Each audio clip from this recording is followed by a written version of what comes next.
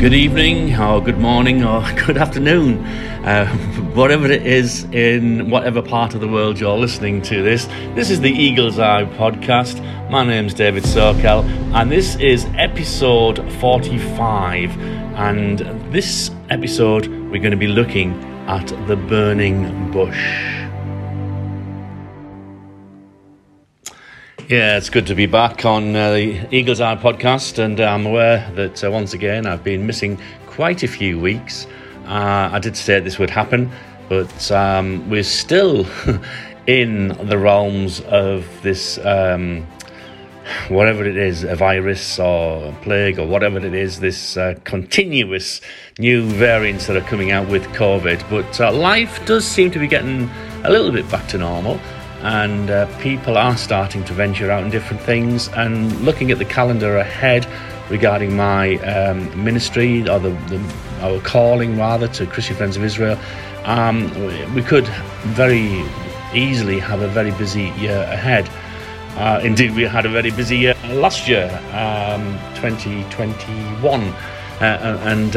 By the way, a Happy New Year to you all. This is the first podcast of the year. It's episode 45, and we will be looking at the subject of the burning bush.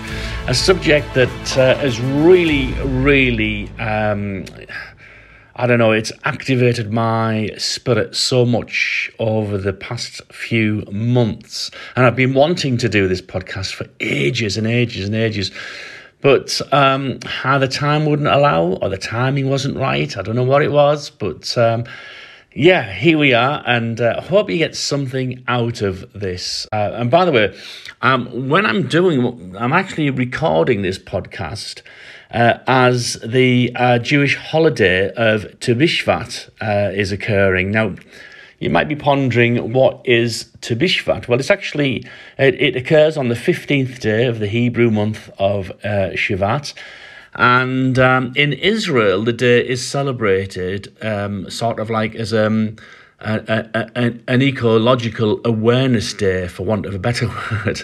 And trees are planted in celebration. Now, this whole business of trees we've looked at before on previous podcasts, but I want to go back to a few of these areas that are plucked out type of thing. But did you know, right?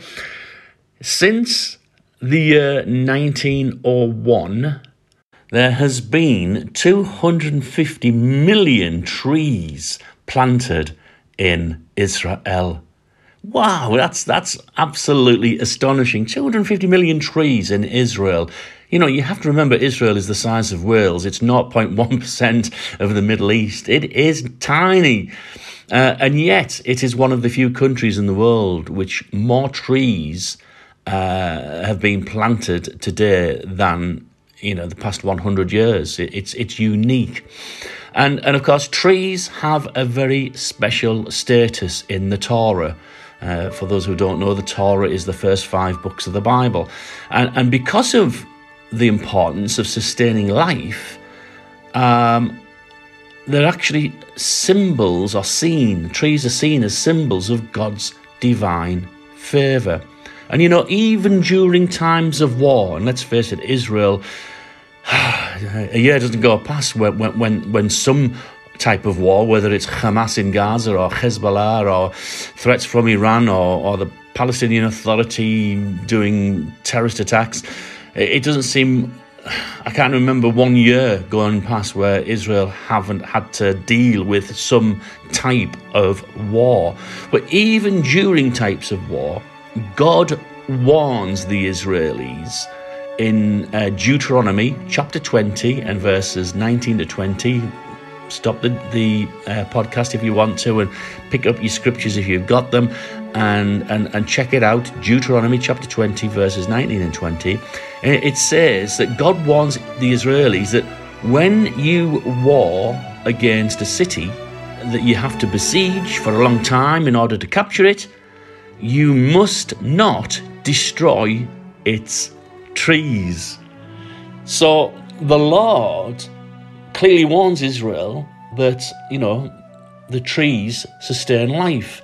And that is why we have these holidays to Bishvat to celebrate the planting of a tree. And like I say, 250 million trees have been planted in Israel since 1901. And I just think that is amazing. It really is amazing. And imagine if the old oak trees that we know could actually speak about the life they've witnessed. Imagine when you go around Israel, there are so many different types of trees, and some very, very ancient olive trees. Some are believed to be nearly 2,000 years old. I mean, imagine that. Imagine if those 2,000-year-old olive trees could speak. What wonders would they tell? And of course, speaking about someone who looks to the Lord, Psalm 1 and verse 3 reads, "He will be like a tree firmly planted by streams of water, which yield its fruit in its season, and its leaf does not wither. And in whatever he does, he prospers." And Psalm 52 and verse 8 declares, "But as for me, I am like a green olive tree in the house of God. I trust in the loving kindness of God forever and ever." And just one more scripture. Actually, no, I might just use two more scriptures. I've just been reminded of another one. But the one I was going to say first of all is Isaiah, the book of Isaiah, chapter 61 and verse 3. It speaks of granting to those who mourn in Zion, right? Granting to those who mourn in Zion, to give them a beautiful headdress instead of ashes, the oil of gladness instead of mourning, the garment of praise instead of a faint spirit. Listen to this, that they may be called oaks of righteousness, the planting of the Lord, that he may be glorified. And of course, another scripture which comes to my mind, it's Genesis in chapter 13 and verse 18, where we read, "So Abram moved his tent, and he came and he settled by the oaks of Mamre, which are at Hebron. And there he built an altar to the Lord." You see, in Scripture, throughout the Scriptures, the trees have such a massive part to play. But, and by the way, listen to this scripture. I mean, I'm sure if you've been part of a church fellowship or anything, you'll have sang the song, "As a deer longs for the streams." It's actually taken from Psalm 42. "Just as a deer longs for running streams, God, I long for you," it says in verse 1. But verse 2... actually, it might be verse 3 in your Bible. It depends which translation you're actually reading. I'm actually reading from the Complete Jewish. And it says, "I am thirsty for God, for the living God. Where can I come and appear before God?"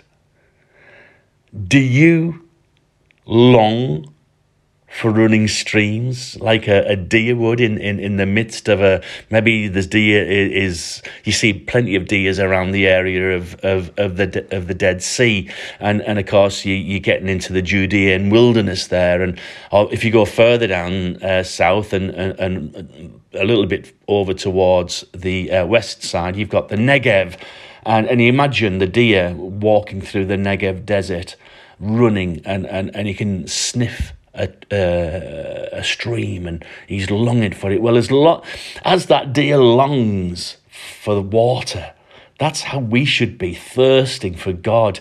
We should be thirsting for God, for the living God. And the psalmist says, "Where can I come and appear before this God?" So my thirst is quenched. Oh, I tell you what, it's just There's something about something happens when you read something, whether I don't know, maybe it's quiet time, maybe you're listening to a podcast, maybe not me, somebody else, maybe it's you just open the scriptures and the word speaks to you. Something sort of like ignites in your spirit. Have you ever had that? And I believe what's happening is, it's the Holy Spirit of God. And he's, for some reason, using the Spirit that's within us. And he's activating that Spirit within us. We came under, there's two people that have had a massive influence on my life. The first one is Lance Lambert, and I'll come back to Lance shortly. The second person that had an impact upon my life, especially when we were setting up, or the early days before we set up what became One Life Church, was a guy called Bob Gordon. And I've spoke about Bob Gordon in previous podcasts, but the teaching, a lot of it was on the holiness of God. And I can remember the encounter that Bob Gordon had whilst reading Isaiah 6. And he states in his book, there is no more powerful testimony to the revelation of the holiness of God and the impact it can make on a person's experience of life than that of Isaiah. So basically, if you read Isaiah chapter 6, particularly verses 1 to 8, you'll know where we're coming from on this. And Bob Gordon goes on to say, these words of the prophet portray an experience of God that few of us have ever known. It is so deep, so rich and powerful, so absolutely challenging to all of life. It is to be touched by God's fire. To know that you have escaped from death under the blazing glory of the Almighty God. There is a depth about this experience that we sorely need to perceive in our hearts today. And he goes on, he says, God's desire is that we, men and women, should enter into a depth of experience and understanding of himself, of God, that few of us have ever reached. This experience, the holiness, the depth, the power of God is open to all believers who will open their hearts and seek him. Wow! How many times have I prayed for this? How many times have you prayed for this? And Bob Gordon says we need to feel the size of his heart, its largeness, its breadth, so that we can be delivered from being men and women of a small heart. We need to comprehend as God comprehends and feel his passion for the exiled and the lost. And I'll just quote a tiny bit more from his book. It's actually, I don't know if you can even buy it these days. It's called The Foundations of Christian Living. And it's published on Sovereign World International. If you're interested, you can email me or message me, and I'll give you the ISBN number. But anyway, he says, we need to know God's fire. And he quotes Hebrews 12, verse 29. We need to know God's fire because Isaiah met the fire of God, and it almost killed him. He was burned in his vision of God. It was a profound inward experience of the reality of God in all his awesome power, which left the prophet as good as dead. It burnt the dross. It burnt the rubbish out of him. Only the purging touch of an angel in the mercy of God saved him. But for that touch, he would have been finished. This is what we need in our discipleship. We need to know that we have come to an absolute end. We need to come to the realization that but for the grace and mercy of God, we would have perished. And he says too much modern experience in Christianity is of our own making, and I agree with that. He says it leads to triviality and self-centeredness.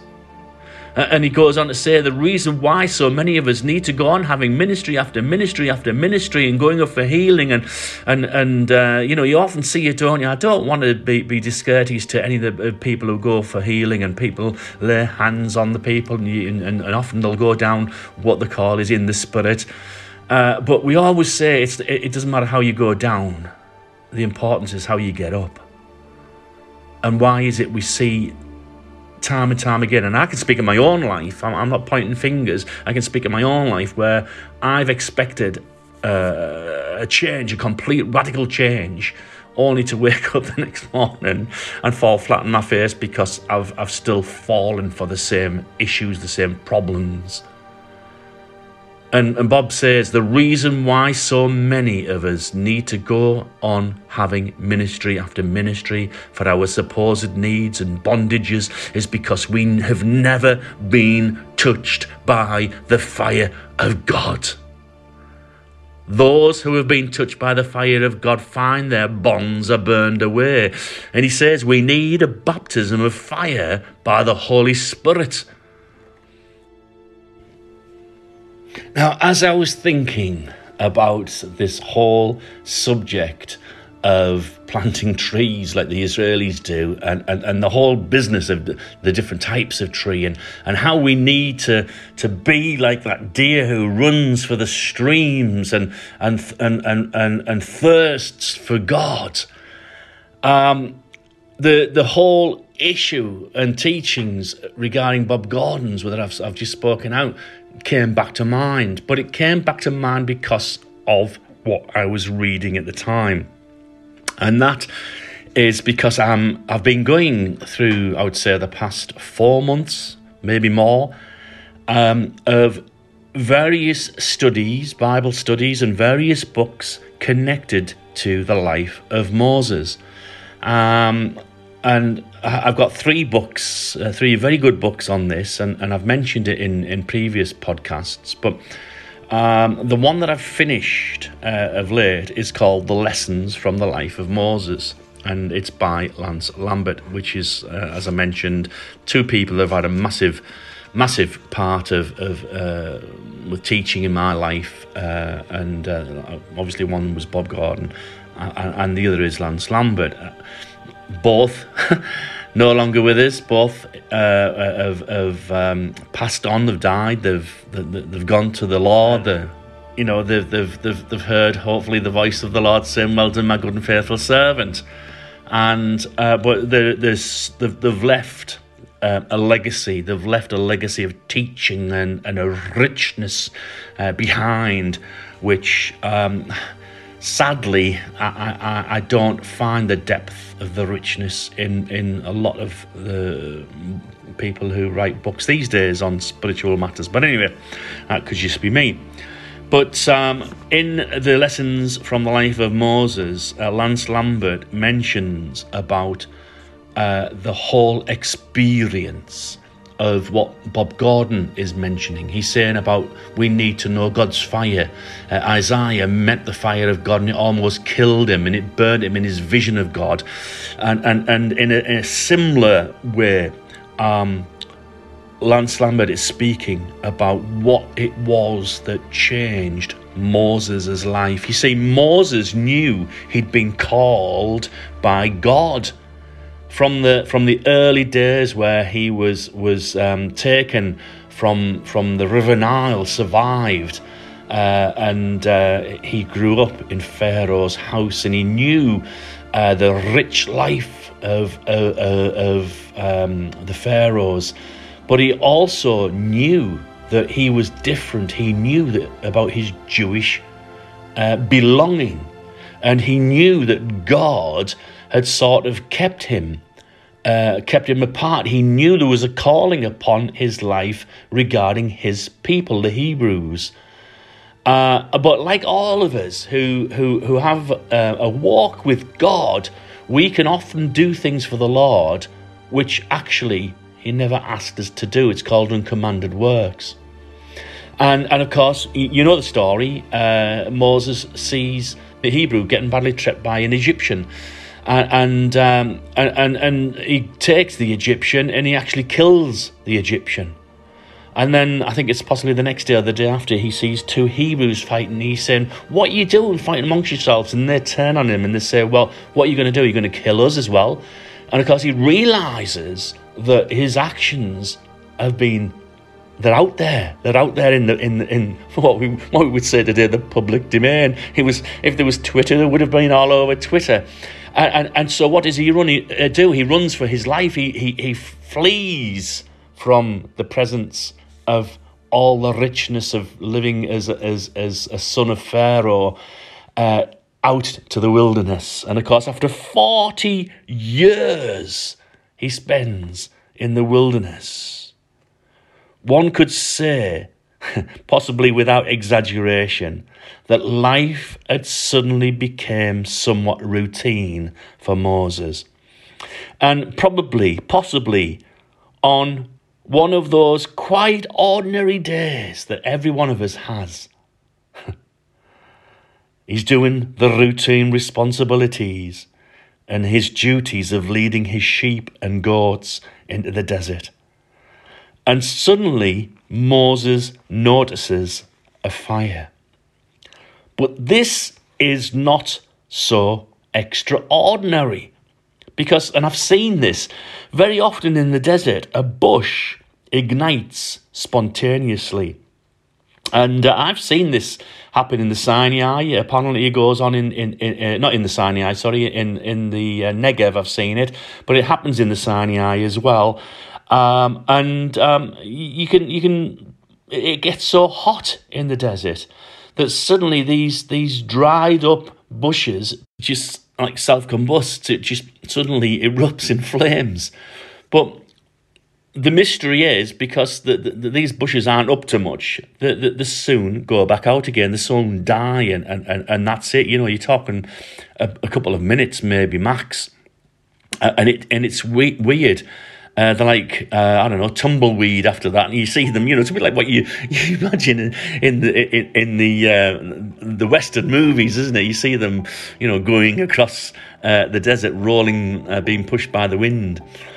But the difference between what would normally happen and what Moses experienced is quite mysterious, because what happens is he's out tending his sheep. He's doing a normal job. He's seeing to his sheep and his goats, and he sees one of these bushes go up in smoke.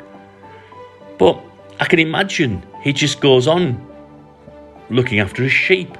But then he looks up again, I don't know, maybe it's 10 minutes later, and he thinks, oh, that's strange, that bush is still on fire. That must be some bush. But then maybe he looks away again, and he's, you know, back to his sheep and dreaming his dreams or whatever he's doing.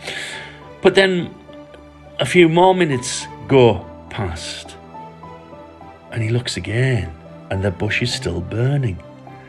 And you can almost imagine him saying to himself, whoa, that is quite some bush, you know. Maybe it wasn't so dry. Maybe it has a little sap in it. And he's intrigued now, because the bush is still burning bright and it's not being consumed. And so he walks, you know, over to this strange sight of watching this bush that's still alight and hasn't extinguished itself. And suddenly, as he draws close to it, he hears the voice of God. Not from above, not from behind, but from inside the burning bush in the fire. And it speaks to him. The Lord speaks to him, and he says, Moses, or Moshe, that would be the Hebrew, Moses. And of course Moses says, I'm here. And God says, take your shoes off from your feet, because the ground where you're standing is holy. And Moses does that exactly as commanded, and suddenly his life is changed. So basically, what Lance Lambert goes into teaching about is what kind of bush. Why did the Lord choose this extraordinary way of meeting with one of his own children that was going to become one of the most powerful and influential servants of his whole family? And Lance Lambert asks, why did the Lord choose one of these bushes? And we understand, and I've done a lot of research on this, and apparently the bush that was on fire is one of the smallest bushes that appears in the Sinai, in the Negev, and in different parts of Israel. And it's one of the most common thorn bushes. Okay? There's nothing great about this bush whatsoever. And of course, Lance goes on about the other various bushes that it could have been. It could have been sort of like an acacia tree. It could have been a splendid piece of like an olive tree, something really, really good. Or maybe it could have been a fig tree, because the fig trees, they're quite a beautiful tree in essence. And it could have been anything else but a simple, no good thorn bush. And apparently, Lance goes on about the camels. The camels will eat absolutely anything. And, they like to come across and they like to chew on bushes. And he describes it like this. I'll just read what he says. He says, "I've often watched them chewing on the great big thorns and wonder how in the world those soft, rubbery-like mouths manage to chew on thorns." And so basically, he's saying it could have been that. It could have been an acacia tree. It could have been anything. But it wasn't. It was a simple thorn bush. And he says that, these simple thorn bushes, even the camels that eat everything else won't even touch these thorn bushes. So basically, he goes on about what other trees, what other bushes there could have been. It could have been the pomegranate. That would have made so much more sense, wouldn't it? Because the pomegranates are a marvellous picture and symbol of fertility. It could have been, a vine with grapes. It could have been any type. So why did God choose the most humble thorn bush? The most common thing that there is. Can you imagine it? Why choose this insignificant thorn bush? Well, he chose it. He chose it, and we believe for a reason. Even though the two are penny, even though they are so common, God chose this to speak through it. And the reason he chose the common thorn bush is because the common thorn bush represented Moses. And the common thorn bush could have represented Israel. And the common thorn bush could even represent you or me. And here's why. Because left alone, the common thorn bush might explode, self-ignite into a glorious fire for a few minutes, if that. And then it's dead. And it goes off with the wind like the tumbleweed that I mentioned. There is nothing beautiful about the common thorn bush. There is nothing that you could really write about such a pathetic little knee-high bush. And yet God chose it. Because God was in the thorn bush. And this is where the story concludes. The very fact that God was in the bush changed radically the life of Moses. And for me, this lesson is so tremendous. You know, I wish I could go on more talking about this. But it's not just that Moses is a thorn bush, or Israel was a thorn bush. It was as if God was saying, David, or put your name there, you are nothing but a dead thorn bush, but I am the fire. But you and I in union will change the world. You and I together will fulfill my purposes. And he's speaking to Moses, but let's put your own name there. Whatever your name is, I'm putting my own name there, okay? So David, it is not that you are just a thorn bush. This people that you're going to lead out are the thorn bush. You're going to find that it's a problem. And that could be with whatever calling it is. Like he gave me the calling when I got saved back in 1984. Straight away he laid Israel upon my heart. And you know, it took until 1995, which is 11 years later, for me actually to be obedient to that call and say, okay, God, I repent, whatever it is. And if you want to hear that story, you'll have to go back to some of my earlier podcasts. But the fact remains that God spoke, and God still speaks, and God still ignites. But what we have to realize is that without that fire, without God being inside, we are nothing. We might have a ministry, but if God is not in that ministry is nothing. We might have planted a church, but if God is not in that church, the church is nothing.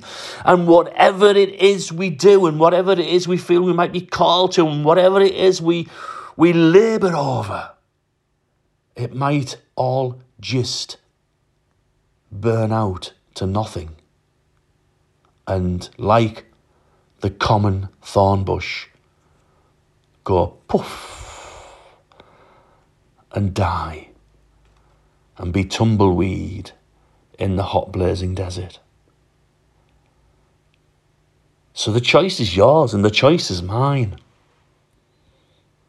We need the fire of God within us. We need not to look at the thorn bush, but to look at how God can transform that thorn bush. Because I am a common thorn bush. There is nothing good within me. And yet, God. So until the next time, may his fire erupt in you. May his fire charge a spark within you that causes a flame that is never extinguished. And may his grace and peace and deep shalom be with you.